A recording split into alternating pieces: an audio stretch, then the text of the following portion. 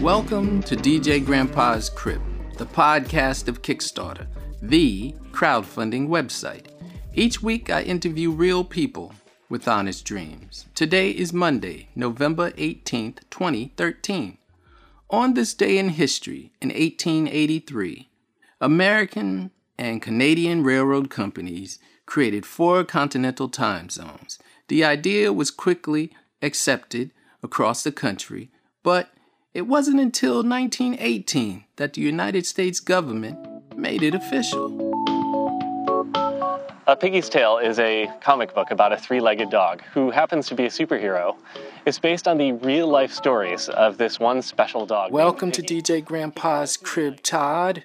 Nice comic book you have there, Piggy's Tale, superhero dog in an all-ages comic book. The trike dog, 3-legged dog. Yes. Based on a real story. Thank you. No, you told me based on a real story in the video. It's my dog, in fact. It's my tripod dog. Oh. So he inspires me every day. His real name is Piggy, and the drawings are all based on the real dog. And his superpowers, his power of being able to detect the suffering of others to find out who to save, that's based in real life, too. Out of a whole crowd of people, he singled out a single person in the crowd, and he goes up to them. And they all start crying as soon as they see him staring at them. And then they all pet him and say, "How did you know I needed that?" And it turns out they've all suffered a personal tragedy, and my dog can tell. And so he knows who to go, who to save, and how to give them what they need. Wow, so he's an empath? Yeah, he can sense if you're suffering, if you're in trouble. He'll go up to you and he'll give you compassion, and he'll put a paw on you, and he'll say that he'll be there for you. Did you train him, or were these natural powers? Actually, his powers seem to have come from his journey. He suffered a lot as a puppy. He was hit by a bus when he was maybe only 3 or 4 months old, and he was almost dead by the time I found him. Oh. So I named him Piggy because he didn't have any hair, so he just looked like a hairless piglet. He was covered in maggots. He was really suffering.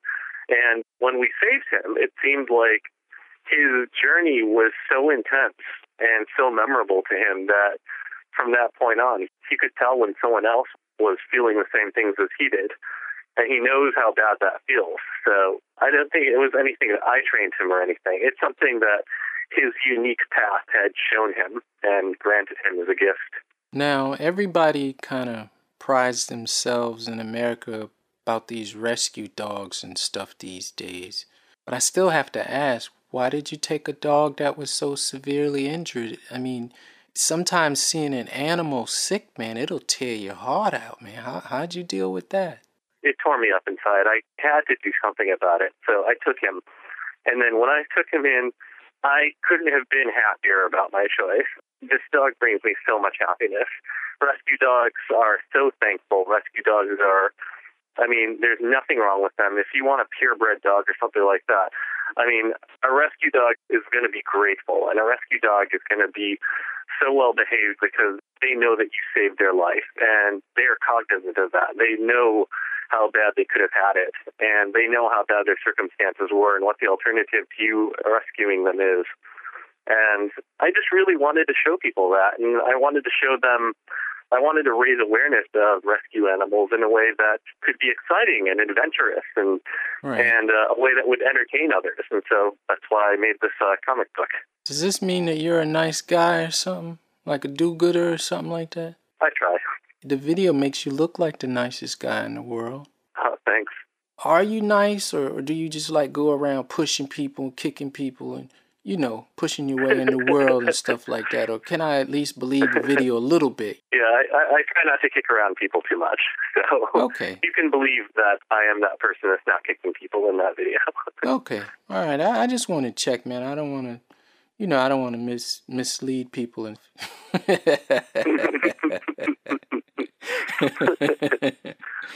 all right, man. That's cool, man. That is such a cool story.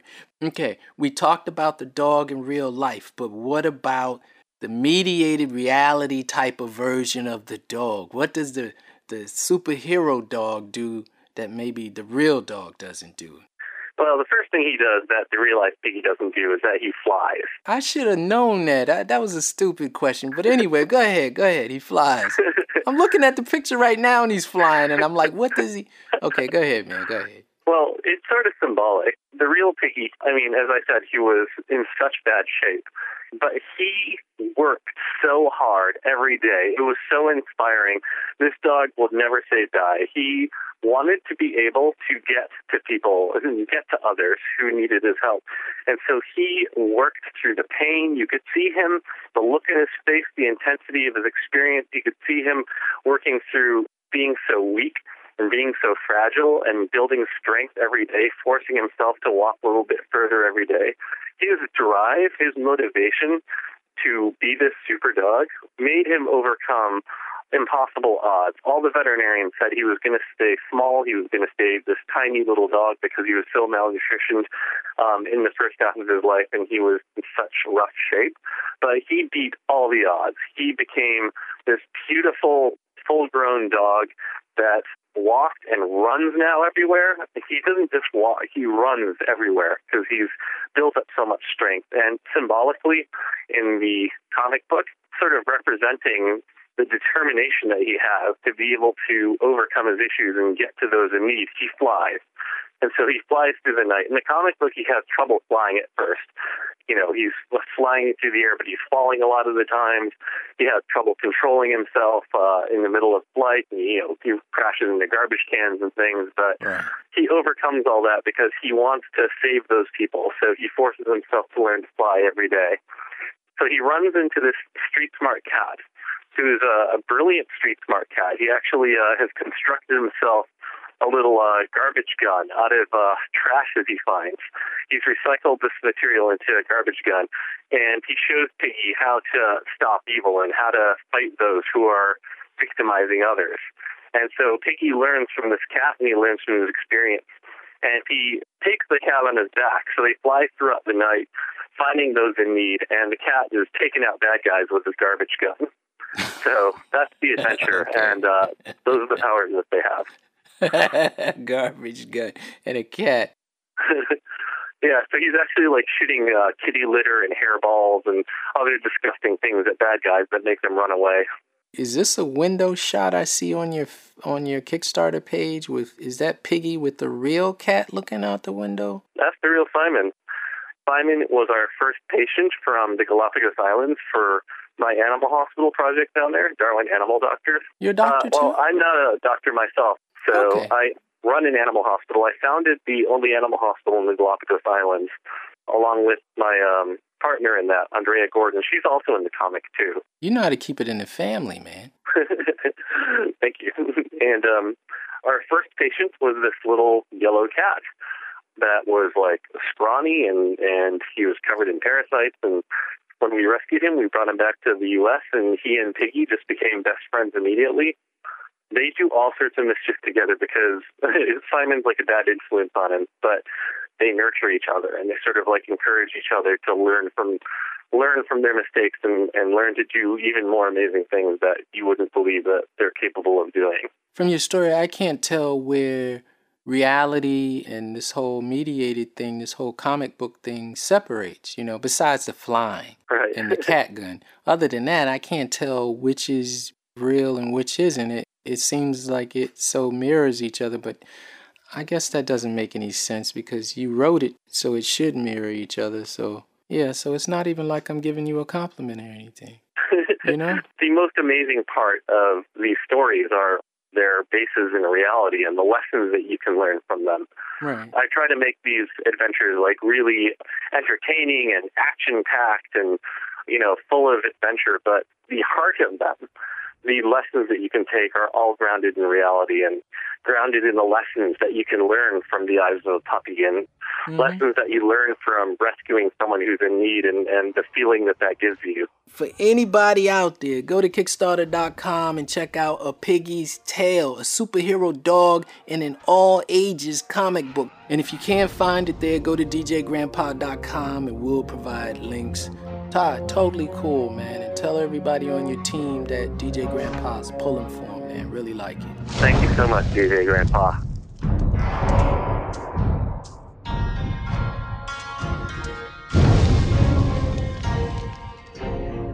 I worked at LucasArts for 6 years previously as a designer and worked on projects such as Star Wars 1313, Star Wars The Old Republic, and The Force Unleashed 2. I had been working at LucasArts for about 10 years before it closed.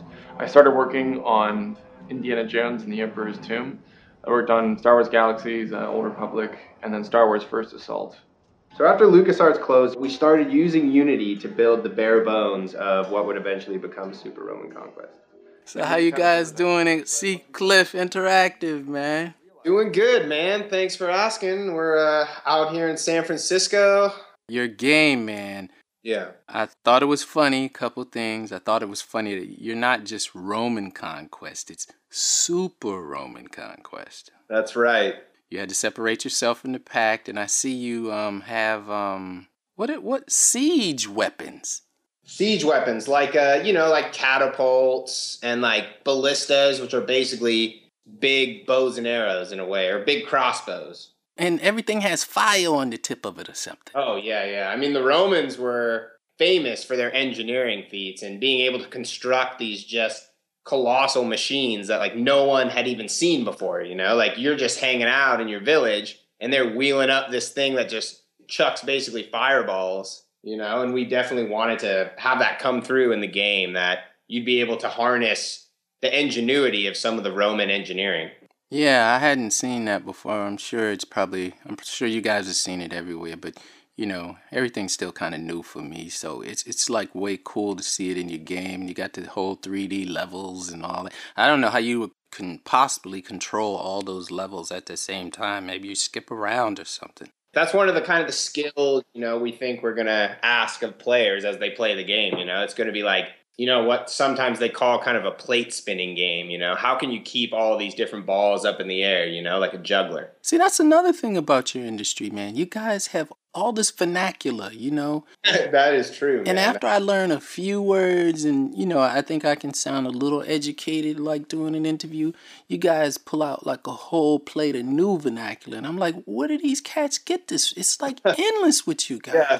Who makes this stuff up, man? I honestly think that to myself sometimes, if you look at like film, that's a medium that's been around for like 100 years, over 100 years.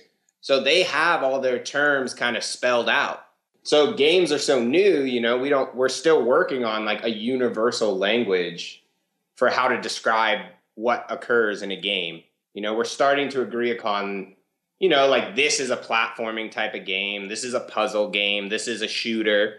But still, like to get deeper into it on the same level that people do with films, people have to come up with these brand new terms and then somehow get some sort of consensus throughout the community.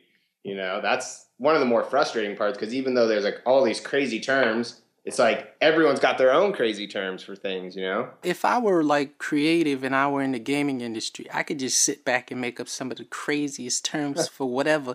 And if they were cool enough or funny enough, people would just automatically go with them. Yeah, I'll give you a hint, dude. What you want to do is you want to come up with those terms, and then you go to what the Game Developers Conference, which is GDC. Right. Every year in San Francisco, they have it, and you go there and you give a speech on this new term, and that's how most of them come about. They're like, I'm going to talk for an hour about this new term that I've come up with to describe X. Or I could be very shrewd or sneaky and set myself up as the DJ Grandpa Game Regulatory Body. And no one could get a term approved unless I put my stamp on it of approval. You sit on top of the pile, man. That's the way to do it. What is Super Roman Conquest? If I don't know, if I can't figure it out, what is Super Roman Conquest about? It's what we call a side-scrolling strategy game. So there's somewhat games that are kind of like this or kind of touch upon the type of game it is, where a side-scroller means like you move the player from left to right, basically. Like think of like Mario Brothers, right? Right. But what's special about Super Roman Conquest is that we're adding in these special, these layers, what we call them. We call them battle lanes, actually. So you can move within the 3D landscape. And most other games that try to do these side-scrolling strategy games just have one path, which don't really allow much strategy at all. So we really worked hard to create something that would give players a fun, meaningful experience, but also, is paying homage to the games that we love playing from the past, man, from the early 90s. So there's some of the old games that we used to love in there. I guess I could have figured some of that out because I see the pixelated graphics and everybody's going for it. Me and my business partner, Tim, like, we are game designers and programmers, basically, not an artist bone in our body. So we just made all those art just to be representative of what we want of the final game, but if our Kickstarter is successful, I just want to emphasize that we're going to hire a real artist to make it look much better than it looks now, because we have gotten some feedback where people are like, well, I'm not so sure about the look of this, but to be polite, to summarize, transparency is always best. Exactly, man. So we're going to try to make it look much better, but still we want to keep it with that pixel look, that cool old school kind of feel. Is there anything that I haven't let you say that you got to get out there, something? Tim and I, since LucasArts closed earlier this year, Tim and I have been working on Super Roman. Hold up. Let me ask you that. That's a very important question, because you guys mentioned LucasArts a lot in your video, and they're like world renowned. It's like George Lucas made one of the smartest deals in the movie industry ever when he got the merchandising rights for Star Wars. That's literally billions of dollars he made on that. Right. Did you ever see the guy, or he breezed past you or something? No, totally. I mean, he would come in to the buildings where we worked at in the Presidio here in San Francisco probably once a month. Right. Not every time you would see him when he's rolling around, but he would be there, and sometimes you'd like stand next to him in the burrito line, and you'd be like ordering your burrito. And then right next to you would be George Lucas, and it would be kind of a trip, man. I can't tell you that I ever really got normal about it. Yeah, I wondered about that, because it's like, did he just come in and like every time you saw him, he fired a guy? He was never big dogging anyone, no, for sure. He didn't have to, Yeah. Whenever he would come, obviously, it would be a huge deal, So it would be a very controlled, he was there for a purpose, and many different people were making sure that he wasn't just like roaming the halls by himself, It was very focused. Like Tim worked at Lucas for over 10 years, and I worked there for over 6. Yeah, we talk about it a lot because it's definitely very formative in our game design and career experiences, all Lucas. So it definitely has opened a few doors, for us. And It's nice we were able to get a really good amount of press. Yeah, we got a lot of websites, and I do credit Lucas for that, And what's your partner's name, Matt? Tim. All right, I don't want to leave Tim out, because a lot of times when there are projects with a team on it, especially a small team, I forget to thank the second person on the team. I kind of like lummock them off as though they get no credit and they don't exist. But this time I'm trying not to be rude. So I want to thank Tim and Matt, and I like to say check out their game on Kickstarter, Super Roman Conquest, a 3D side-scrolling strategy game, and I think they made up the part about the 3D, not the 3D, but the side-scrolling strategy game, which is not easy to say. And if you can't find Super Roman Conquest there, always go to djgrandpa.com where you'll find links. Dude, this has been the coolest conversation. Thank you very much. No, thank you for having me, man. I'm glad to talk. It was very chill, and thanks for having us.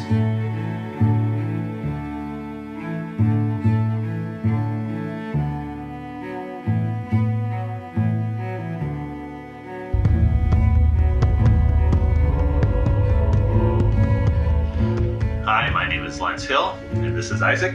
Say hi. Hi. And this is Kings of Israel.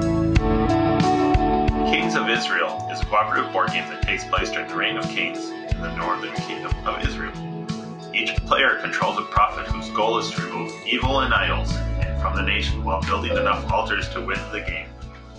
Hello, how's it going there, Lance? Thanks for having me. Oh, no problem, man. Good to have you aboard on the crib. Yep. That game of yours, man, it seems basic, kind of elementary, It's what we would call a gateway game. It's a game that can be played by people that don't normally play board games. And so it keeps a lot of things simple, but still fun. In gaming, you guys just never, you guys never stop with the terms. Always a new term, every week. Well, we are nerds, so we got to name them something. It seems like it took you a long time to put this game together, though. You have to test a game a lot of times before you get something that's playable. Mm-hmm. And there was a lot of me just laying a board on a table and playing it by myself, and then realizing that change I made was terrible, and I got to do it all over again. Now, can you guarantee me, because I'm starting to ask this of gamers, and it may not be fair, but I'm asking all of them. All right. You know, all I really care about is this game any fun? I want you to guarantee me that this game is fun. I need to know this. All right, I'm going to guarantee right here. You can quote me that Kings of Israel is fun. It feels like your word has to stand for something on Kickstarter, man. Exactly. Yes, you can bank on it. And it's a great title, man. Kings of Israel. Thank you. I'm surprised you got that. It was still left. I tried to think of a title that, well, with a theme, I could see it being off-put to a lot of people. So I was thinking of ways to make the title seem strong. Right. Kings of Israel felt strong. It felt like a game that you're like, oh, well, what exactly is it about? The title that you chose is what I call instant atmosphere. It seems as though as soon as you say the title, you know what the game must be about. Yeah. The title gives you information before you even touch a piece of the game, in my opinion. Yeah. I think that's marketing 101. I think, at its simplest, at its best. Thank you. So it's like I have nothing but compliments for you, and I've never even met you before. That is a weird feeling. You got to keep them going. Okay, I got one complaint. All right. Let's hear it. You got like the kid on the knee again, like you pinch the kid to say hello, and then he shuts up, and then at the end you pinch him again to say goodbye. That is partially valid. It wasn't pinching. It was kind of nudging. Okay. Because, well, I was trying to do the video, and I discovered that if I have a camera staring at me, I cannot say words out of my mouth. And I tried it many times, and I'd be like, no, okay, start over. But then I thought, if I had my son Isaac here, put my arm around him, it might be a calming effect. And it was, except I got him just after he went out playing, and he was tired. Right. I saw the sleepy caption. That was cool. His eyes are starting to wander and stuff like that. But he really wanted to do it still. So I did it, and I'll admit I nudged him a little bit towards the appropriate times. I'm guilty on that one.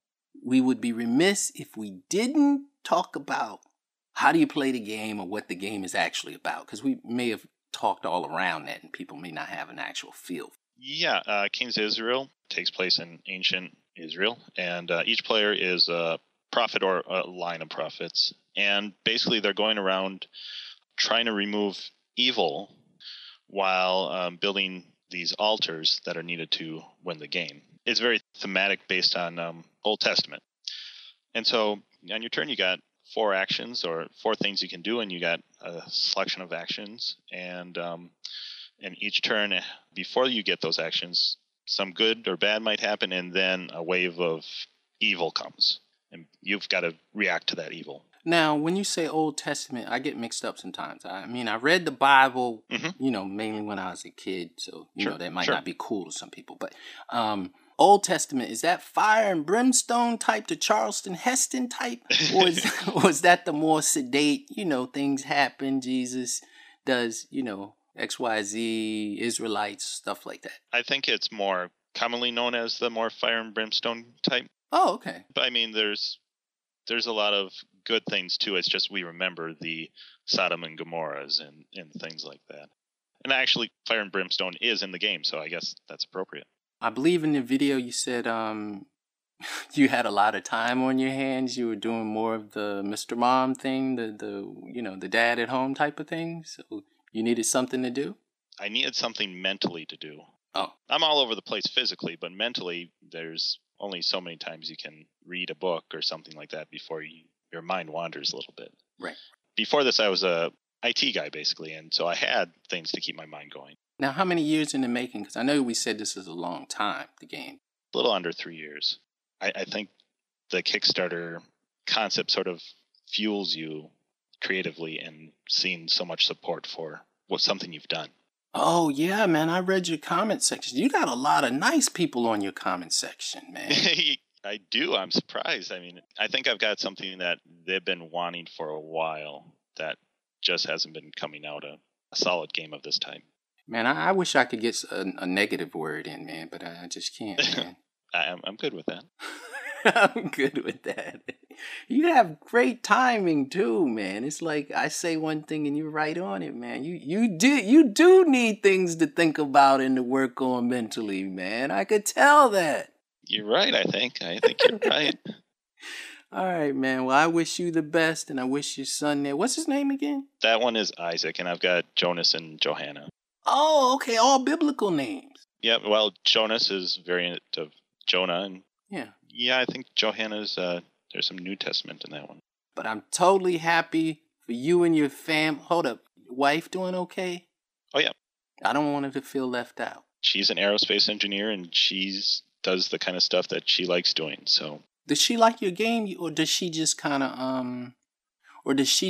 like placate you a little bit? You know, oh, that's nice, dear. No, she likes the game, and when it's game night, a lot of times she'll like, can we play Kings of Israel? I'm like, I've been working on it all day. Can try something else? And then she is very supportive. Is she ruthless with the game? Like, you know, it's like it's not supposed to be played with that type of sentiment. And you're trying to tell her, but she's just so caught up in the game that she's just being ruthless. And she's like, you know, I mean, set my people free, let my people go. And she's just totally just overdoing it, man. Well, we're on a team, so it's good if she's enthusiastic about what she's doing. Okay. So right. when we do lose, though, she's she feels it. She's knocking over pillars and stuff like that. Exactly. Oh man, she has a competitive spirit, man. I got you, man. Yep. All right. Well, tell her that I said hello. Okay, we'll do. Yeah, and the sleepy children and all of that. And for anyone out there on Kickstarter, I think this is a very cool game. I checked out the video. It has a different vibe than most games that I've seen on Kickstarter. And that's why I wanted to share it with people. It's called Kings of Israel. It's on Kickstarter.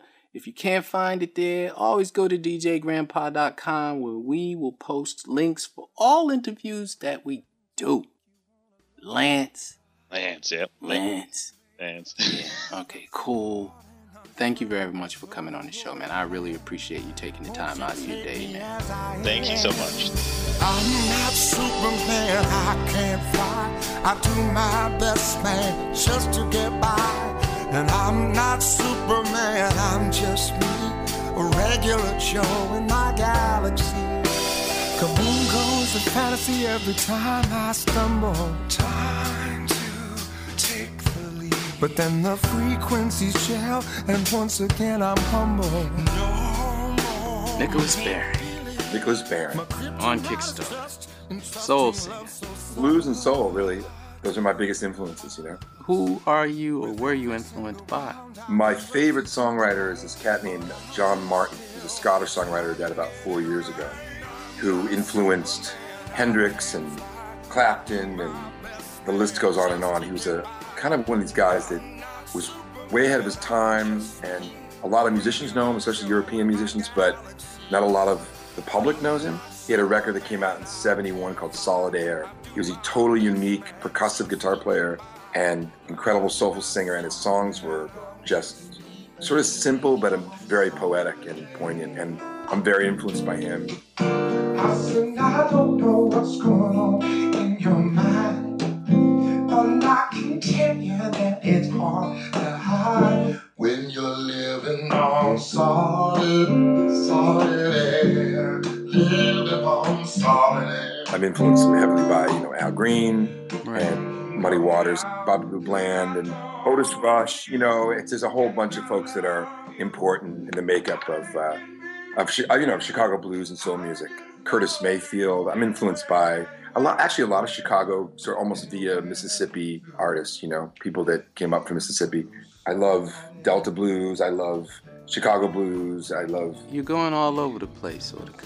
Not really, but you got a lot of influences there. A lot of influences. Yeah, nothing wrong with that. That's cool, man. I listen to everything, so that's totally cool with me. I love Willie Nelson, man. Willie Nelson's a big influence on me. Well, I love Willie Nelson, man. He always has the young chick all the time, man. Exactly. Now, what brings you to Kickstarter? One of my best friends, Brad Taylor, we decided we wanted to do a real we're thinking about my lyrics and about my fan base and stuff, and it being I write about very personal, therapeutic stuff. People who love my music say that I saved their lives, or I've changed their lives, or they've enhanced their lives in some way. And so that sort of brought us to this place of maybe getting people involved in putting a record out. And sort of the idea of it takes a village, and we're just living in that time now, I think. You know, we heard of Kickstarter and we heard of Indiegogo, and Kickstarter seemed sort of to be the place that had, I just loved the way it looked, the format of it. I liked it, and it seemed to have a really good reputation. And well, have you gotten any interesting emails or calls while you've been on Kickstarter? You know, it seems to open doors for people sometimes, I hear. I think here, what I'm surprised about is that of probably only half of the people so far that have donated money that I know. So that's kind of interesting. I don't know, which I think is a good thing. That means I'm reaching out to people on via Facebook and Twitter and all the other avenues. And because I'm a painter and because I do guitars like this, you know, I don't know if you can see that, but that is cool, man. A Sharpie paint pen, kind of, I call it acoustic tattoos or a guitar, you know, putting guitars on and I do kind of tables and chairs and, you know, right. Very sort of stuff like that. So that seems to be appealing to people on top of, you know, the music thing. So are you offering that on as one of your Kickstarter rewards? Absolutely. And also, you know, 4x5 paintings, 3x4 commissioned paintings. Yeah, people love that sort of stuff. They love when artists give of themselves, you know, something personal and stuff. You know, I do impersonation, so I'll put a voice, you know, I'll do Christopher Walken, you know, on your phone, whatever. So don't complain too much. Don't smother all the love, no, cause you might cost your chance. Ooh, you got to get on, go do the dance, dog. If you're looking for a savior, if you're searching for an angel, if you're looking for your king. You're kind of all over the place, dude. I do a lot of stuff. If I'm not asking the right type of questions, what would you like to tell me about yourself? I think I'm an unusual person and incredibly prolific in terms of art and creativity. I'm either painting all the time, writing songs. I make my living playing music and singing, and I'm always doing something either visual or something orally, you know, whether it's, like I said, I write poetry, I'm writing songs, I'm performing, and kind of on this path of self-discovery and enlightenment. And I think my songs and so forth, I've done a lot of therapy, so my songs are definitely about, you know, the journey, you know what I'm saying? We haven't really spoken about your music, like how you view it, what it is, things of that nature. I feel like my music is strongly connected to the past and is classic in nature and it's organic, and I'd say, but I also think that I'm kind of doing something that might be an extension of some of my heroes. Like I said, you know, people like Cat Stevens and John Martin and Al Green and Muddy Waters and Joni Mitchell and sort of the folk, soul, and blues people. But I feel like I'm, especially when I play solo, because I sort of try to sound like a whole band. So I beatbox. I'm very percussive in my guitar playing. And so I think I'm sort of like pretty much a unique, one of a kind soloist, especially. But you know, the combination of like soul and blues and then the lyric content, which is coming more from, like I said, poetry and almost revealing sort of self-discovery kind of lyrics, but hopefully in a poetic way and not in a way that pushes people away, but pulls people in, you know? You know, my thing is, my music is, most people tell me that I'm the blackest white guy they've ever heard. Right. People will say blue-eyed soul, which I don't really like the whole blue-eyed soul thing. I just think of it as soul, but without question, you know, my influences are vocally are for the most part, you know, coming out of the blues and soul music and those folks. So I call them my musical parents, I guess, you know. We've had the blue-eyed soul thing for like probably, at least 60 years or so. Yeah, it's not new. Exactly. Right, so maybe we can evolve past that, I don't know. It'd be nice if we could evolve past that. I mean, that's because I live in Chicago and I play, you know, when I started, I was a street musician. I started and I formed a thing called the Coalition for the Advancement of Street Art that fought the city, who was trying to get rid of street music, and we won. And, you know, I used to play at all the black stops, and I would bring down a new song every day, whether it was a Temptations tune or Curtis Mayfield or Al Green or Bill Withers or, you know, whomever, and I learned to sing by being in that environment, almost like a church environment. And I never looked at how do I say this? I don't necessarily look at race, and yet I know that's crucial and important, but to me, it's more about connection and extension of, really, like I said, my musical parents are those people, literally. Huh. I was going to say, were you raised by black people in any sort of way, or mixed neighborhood, like a lot of African Americans in the neighborhood? No.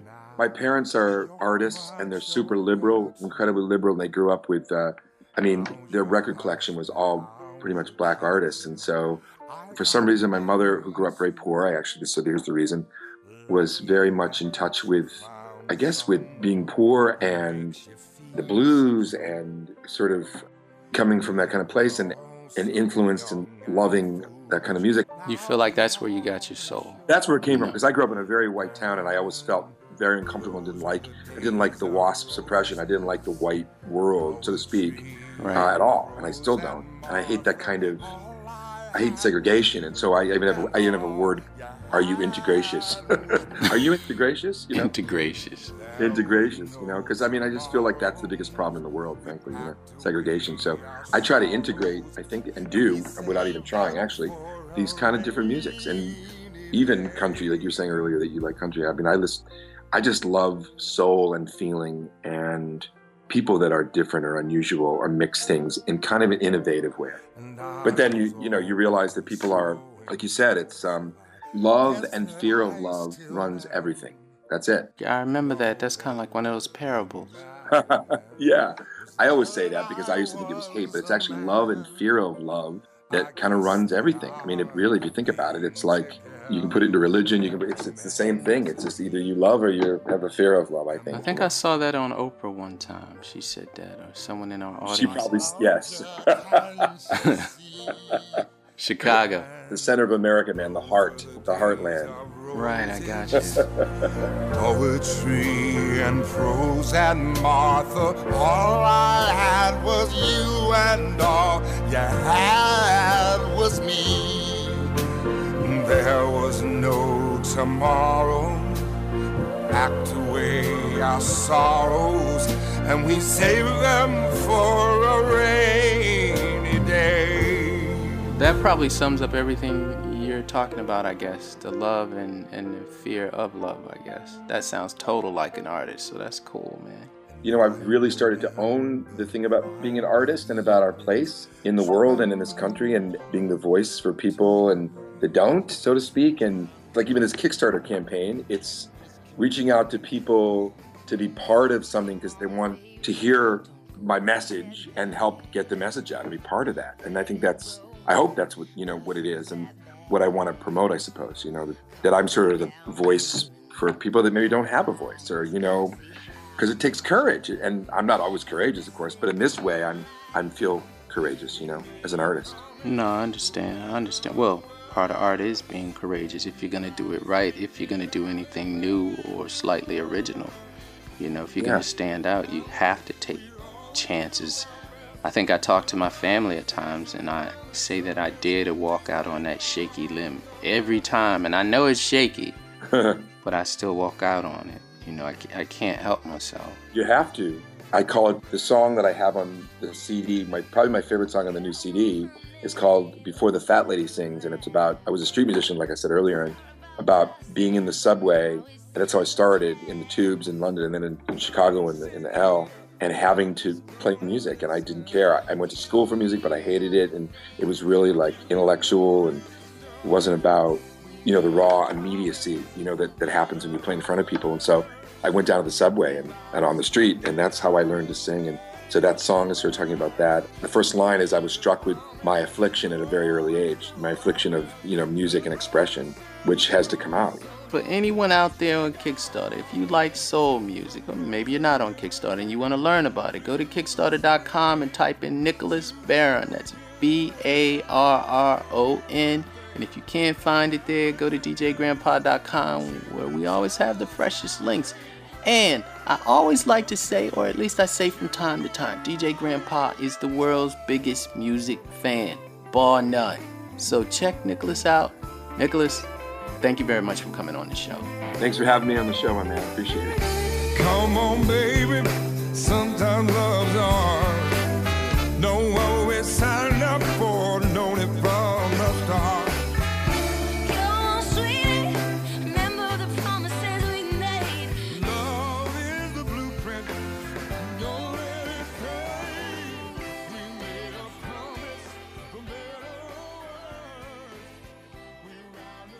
We use them every day. We write them down without thinking, without ever realizing that in another world, they hold true, unending How's it power. going, Jonathan? Hey, how you doing? Now, how do you pronounce the name of your game again? Well, it rhymes with lexicon, so it's Apexicon. Are you out of North Carolina? We're from Burlington, North Carolina. Welcome to DJ Grandpa's Crib. Oh, thank you for having me. I'm having a problem with your game. Okay. The problem is, I really don't understand what is it. It seems interesting, but I just can't understand what is it. Basically, like if you've played, like Scrabble or Boggle or any of those games where you have to make words with letters on a board, it's actually very similar to that. We give you a board full of letters. It's a 5x5 square, and basically you'll have enemies that you'll come up against. So say like through the story, you'll have like a variety of fantasy themed type enemies, and sometimes they'll be a little bit wacky too. But say for example, you'll come up against like goblins or whatever, stuff like you might see to like Lord of the Rings or something like that.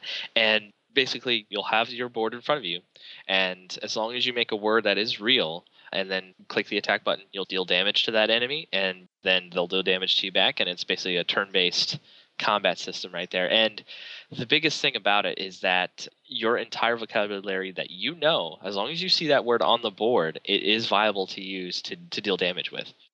You said words that are viable, and you have possibly combat with unsightly creatures, goblins, and, zombies or whatever. Does your vocabulary have to be a weapon? Like laser or sword or something, to do combat against or inflict damage upon that goblin?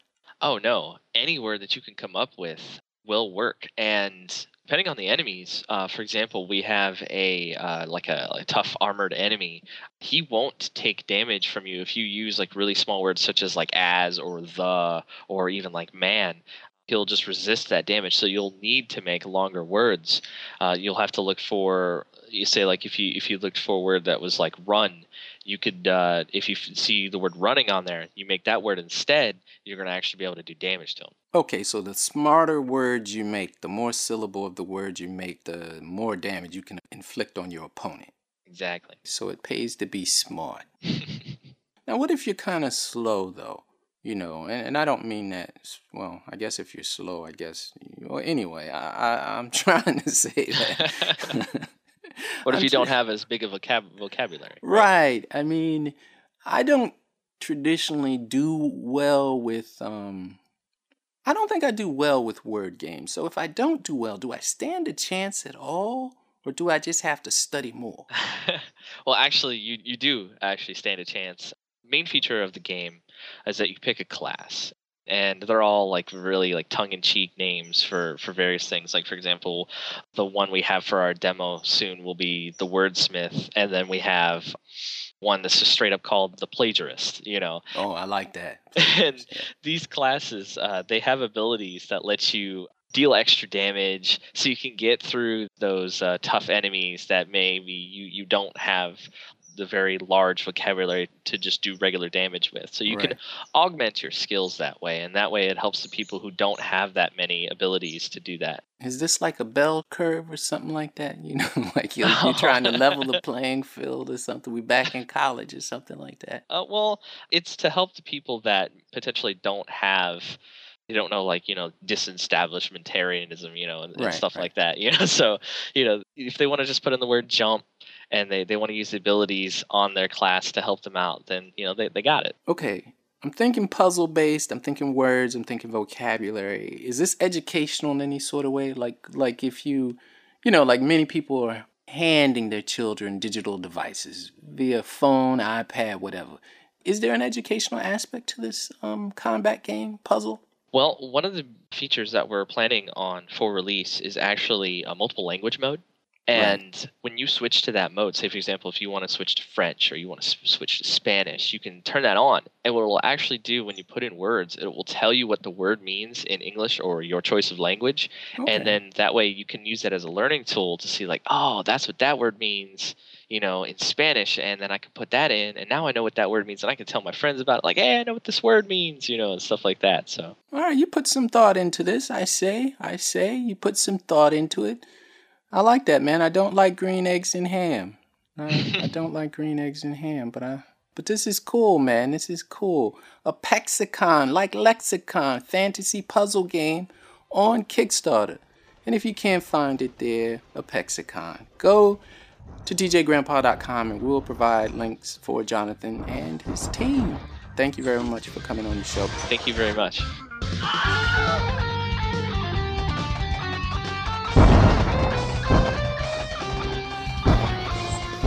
Bullet Bros is kind of a throwback to some of the classic games like Contra and Super Mario 3, even Blaster Master with the vehicle element.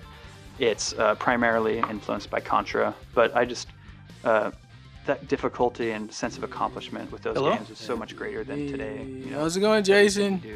Oh, it's going all right? Yeah, man. Bullet Bros, man. I'm going to tell you off the bat, man. That is some hilarious violence there, and those two words should not go together. Yeah, I know. But I looked at your video, and oh, man, that looks like some fun in the making, man. I appreciate that. That's like the perfect compliment for the game. When people are playing it, or if they're just watching it play, and if they're cracking up and laughing, that's like ideal, you know? Really makes me happy. So I appreciate it. My 10-year-old daughter and I know she shouldn't, you know, it's not gratuitous violence, you know, because I mentioned like my 10-year-old daughter. So I don't, you know, it's not like totally murder, death, kill, blood and guts everywhere, but it's like the shoot 'em up type of, you know, if I can classify it, it's like this, it's almost like it's a throwback to me to like Super Mario Brothers and that whole type of generation. And it's that type of graphics almost. And my daughter and I watched it, and she was like, this is violent. But I was like, but it's hilarious. I was like, oh my God. And so we were laughing. You know, she wanted to make sure it was okay with me, you know, that she could laugh. But I was like, oh, yeah. Just don't tell your mom. Just don't tell your mom. And so it was totally cool. And you said in the video that you're not the world's greatest programmer, the world's greatest coder. And you said there were some mechanical mistakes in there. Helicopters flying upside down, crashing into the ground, and you left that in there. But that stuff was hilarious, man. It was ingenious. I was like, that was a mistake? Like 10 years ago, I used to program Flash games and everything. Right. And for me, that was such an awesome period in the career because jumping back and forth between doing art production and programming was so much variety in the day that after doing just straight art production for 10 years at ArenaNet, and I look back with really fond memories of that period. So now, in this last year, I started trying to get into programming again, and then I just immediately got sucked back into that world, and that's when Bullet Bros was born. And it's really weird because, like, coming from such a extensive art background, like, I just grew up drawing my whole life, and as a kid, I would just draw out Super Mario Brothers levels on graph paper, you know, and that was the most fun for me. So I guess I've always like wanted to design and program games, but I just kind of went down the art track really heavy at first. So I'm excited to really be doing what I love now.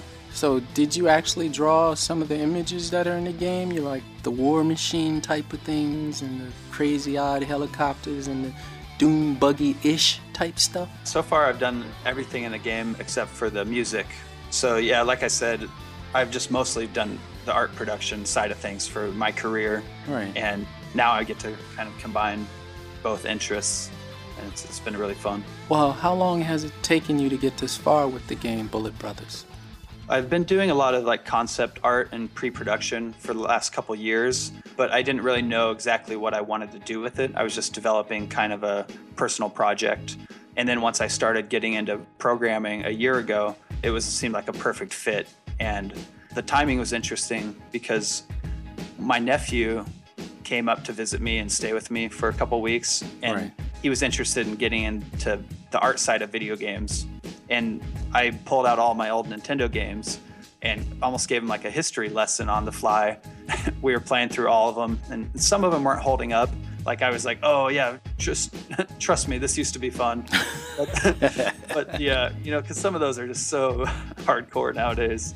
Right. But the ones that he actually liked a lot were still the Contra games. And I think it's a lot of that's the co-op experience. You're sitting on a couch and you're relaxed in front of your TV with a friend, you know? So we got totally obsessed with Contra 3 for Super Nintendo. So every morning before I would like take him down to the school and show him about art, we'd try to beat the game. So that stuck with me. I was like, oh man, that game still holds up, like that formula. And if I could just kind of add a really almost like concept art style to the background and really focus on the physics and vehicle linking stuff that you couldn't really do back in the day with those game engines, you know? So just taking some of the modern game elements and capabilities and trying to mix the two together. Let's go back to these mistakes you made, these glitches you made in the game. Oh, right. You know, people don't really appreciate that. You know, you leaving mistakes and glitches, but somehow it worked for you. So, I mean, most people are too insecure to even leave the glitches in there. So how did you get the guts to be able to leave the glitches in there?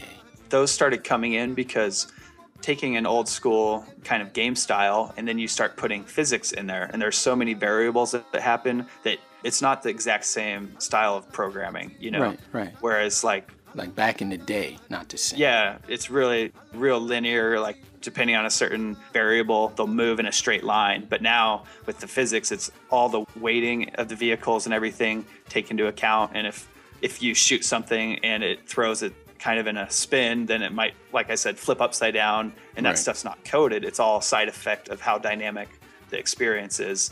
When stuff like that happens, I've exploded like a vehicle and like a piece of it flies out and kills you. And it, you know, and it's totally random, just depending on the circumstances at the time.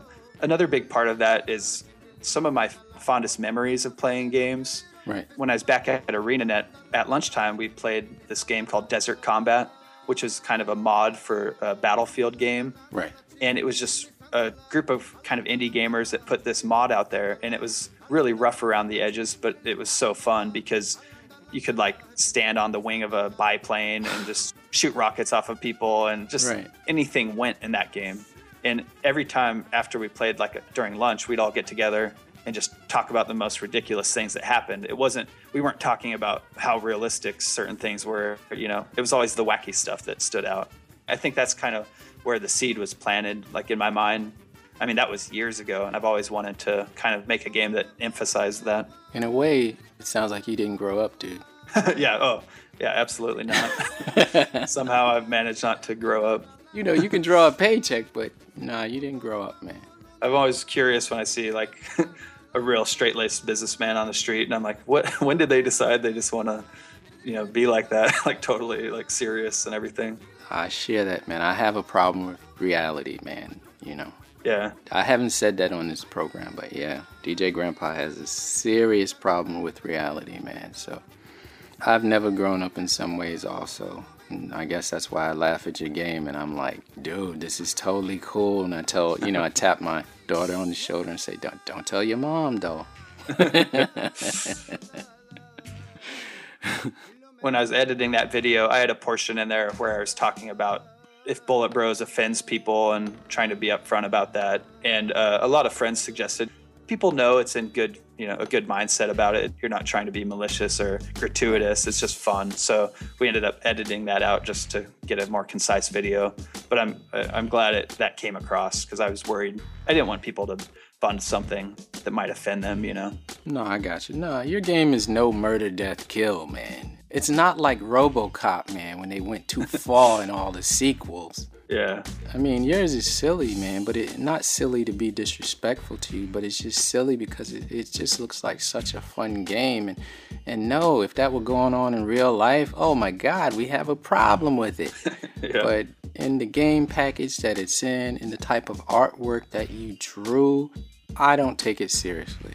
I just think that it's a good game and it's funny and it makes me, well, I already said that. It's a good game and it makes me laugh. And that's all that really counts to me.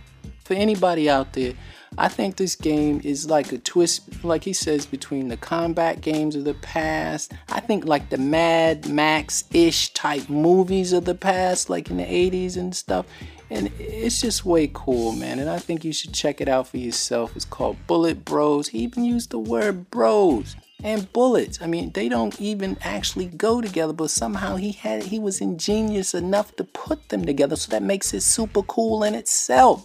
So go to Kickstarter.com, check it out, and if you can't find it there, go to DJGrandpa.com and we'll provide links to Jason and his company. And dude, I hope you're fun, man, and we'll be there for you, man. DJ Grandpa is looking out for you. Thanks a lot. This has been awesome.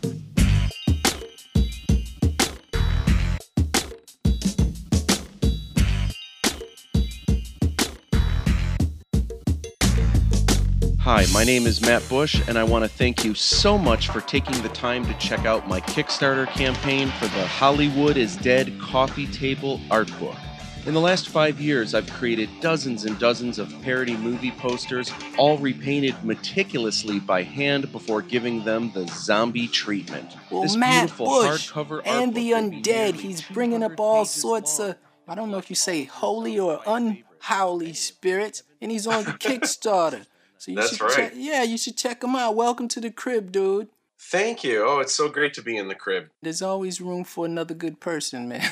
Oh, thank you. Well, rock and roll, man. It's so cool being here, and thank you so much for talking to me about it. And I see you have Hollywood is Dead coffee table art book. That's right. I'm going to tell you the truth, man. I tried to ignore your project, man. You sent me a note. I tried to ignore your project because I've been trying to kill off as many zombies as possible. They just keep popping up. But I clicked on the link and I looked at it, and you had the Marilyn or whatever she is on the cover, and I just couldn't resist, man. I so wanted not to talk to you, man, but I couldn't. Oh my gosh, so funny. I couldn't help it, man. The project is kind of divided into two aspects. Obviously, there's the 12-year-old kid in me that likes to to draw zombified stuff and, make everything bloody. But honestly, the project really it's my love for the movie poster. And ever since I was a kid, I've loved having, that single image that sells a movie. And a lot of times when we think of the movies that we grew up with, a lot of times we don't think of the movie. We think of that single image that represents the movie. And it's usually the movie poster. Right. So for me as an artist, it's been really cool to take a look at a lot of my favorite movie posters, my favorite artists, my heroes that created these, and to study the images with a fine-tooth comb, to repaint them painstakingly by hand has been so educational. It's been so awesome. And then, of course, slaughtering them to make them all bloody and disgusting is kind of the icing on the cake. Now, I know you do the movies, but I'm thinking the 80s. And yes. I'm thinking that's so classic, that's so iconic, and it is also on Kickstarter. What about Michael Jackson as Killer? That's a great idea. I'm really torn because on one hand, it would be great to kind of continue this series and do classic album covers. Right. Classic rock and all these images, and that's a great one. Oh my gosh, Michael Jackson Killer. Thriller was the first record that I ever bought with my own money, the first new record that wasn't at like a garage sale or something. That would be awesome to do that. So part of me is, based on the success that this has had. On the other hand, as much as I love zombies, oh my gosh, if I never draw another zombie again, it'll be too soon. You know what I mean? So kind of the neat thing about this is I've really put my all into this for the last 5 years. And this is collecting all of them, all the movie posters. Maybe in a year or so, maybe I'll get some steam to jump back into it and do album covers. And that one definitely, that might even be the very first one that I would do. But no, I got you. But we'll see. You might be burned out on zombies for a few years, but yeah, I think I may need to take a break. What about Prince's Bloody Rain? That classic one with him on the motorcycle. I actually did that one based on the movie, not on but it's actually the same image, the movie poster. But what I had instead of Bloody Rain, because I thought of that, or Red Rain, it's actually going to be Purple Pain. That's even cooler. Yeah. That's even cooler. That was actually one of my favorite ones to do because that's one of the first ones that was based on a photograph instead of artwork. Right. But that photo of Prince on the motorcycle, there's smoke kind of in the background, and there's these different colored lights that are lighting up the smoke. Right. It is so beautiful, and to have that captured in a photograph, it was really, really super cool to do. And some of the posters, when it's a photograph, it's not as fun as, you know, some of the classic artwork, but that was one that I really, really enjoyed doing for sure. I do remember in the video that you said that almost every place you turn industry-wide, someone tried to destroy your book, you know, the artistic vision of the book you had in mind. Yeah, I was running into a lot of problems. A lot of publishers wanted to do it, but they wanted to either have less pages, or they wanted to tone it down, or they wanted to focus more on not as much artwork, but more on stories that they could sell to Hollywood. And it was moving so far away from the initial idea that I had for the book that I just really wanted to do it myself. What was your initial idea for the book? I know from doing shows, the biggest question that I get, people see the posters and people buy the art prints all the time. But the thing that people say over and over again, you know, man, I don't have enough wall space in my house, or I would buy all the posters. When does the book come out? When is there going to be a book that has all of these in them? And so that's always been kind of the idea all along, is to collect them all in an art book. Ah, so you didn't even think of this. They made you do it. Your audience asked for it. They demanded it. Yeah, I guess. Yeah, power to the people. Yeah, I mean, the idea was always there, but it reconfirmed that people wanted it. You know, that's what people wanted. So that's kind of what the idea has always been. Which was the hardest image for you to undead or zombify or something? I guess it wouldn't be undead, it'd be dead. So which image was the hardest for you to kill? Probably the poster for Hook. With Robin Williams and Dustin Hoffman. The reason why the original poster that was illustrated by Drew Struzan, there's so much detail all around the whole poster. It was just a lot of work to kind of recreate that, but to take each element, to take each character and find a way to, turn them into a zombie or, make it gory or whatever. It was a lot of fun to do, but it took a lot of time. I love that movie poster a lot. So it never really felt like work, and it was very educational. I think doing all this has made me a better artist, studying, the composition and the color theory of all my heroes. It's really been great. And everybody normally wants to know how many pages, how many packed pictures are in this book. Right now, there's 192 pages. Okay. If I can hit some stretch goals, that may turn into 230. Right now, there's over 400 different images that are slated to be in the book. And that's including some of the step-by-step images, some of the photos behind the scenes. Okay. So lots of good stuff jam-packed into this book. For anyone out there who loves zombies, who loves the undead, because I'm not sure if they're the same or not. Yeah, they're the same. Oh, okay. Well, then scratch that. But go to Kickstarter.com and check out Hollywood. No, it's not Hollywood. Yeah, it is. It's Hollywood is Dead. Hollywood. I always feel like that Hollywood is Dead. Coffee table art book. And if you can't find it there, go to djgrandpa.com where we have the freshest links. Matt, thank you very much for coming on the show. And, dude, this seems like a real, you even have Jaws. I kept saying Jaws, but you even have Jaws. That one looks like way cool to me, man. So everybody check it out. Matt, thanks again for coming on the show, dude. Thank you.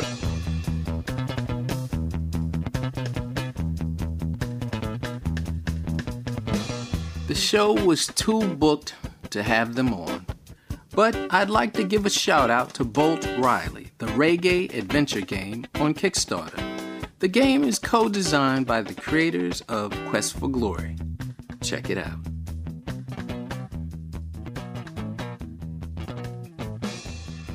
I'd like to thank all our guests. I'd also like to thank our listeners. Each week, we couldn't do it without you guys. A special thanks goes out to Trevor Williams and to my mentor, The Mumper, for providing music to DJ Grandpa's Crib. Thanks to Jeffrey Banks, Bertram Zeke, and Zach Samao, our assistant editors. Until next week, so say we all. The homepage for DJ Grandpa's Crib is djgrandpa.com. You can follow us on Facebook and Twitter, DJ Grandpa's Crib, all one word. Please subscribe to our podcast in iTunes, which helps other people discover the show. And don't forget to leave a comment while you're there. Our producer is Von Rupert. The executive producer of this and all Bedrock Communications podcasts is A.F. Rufus.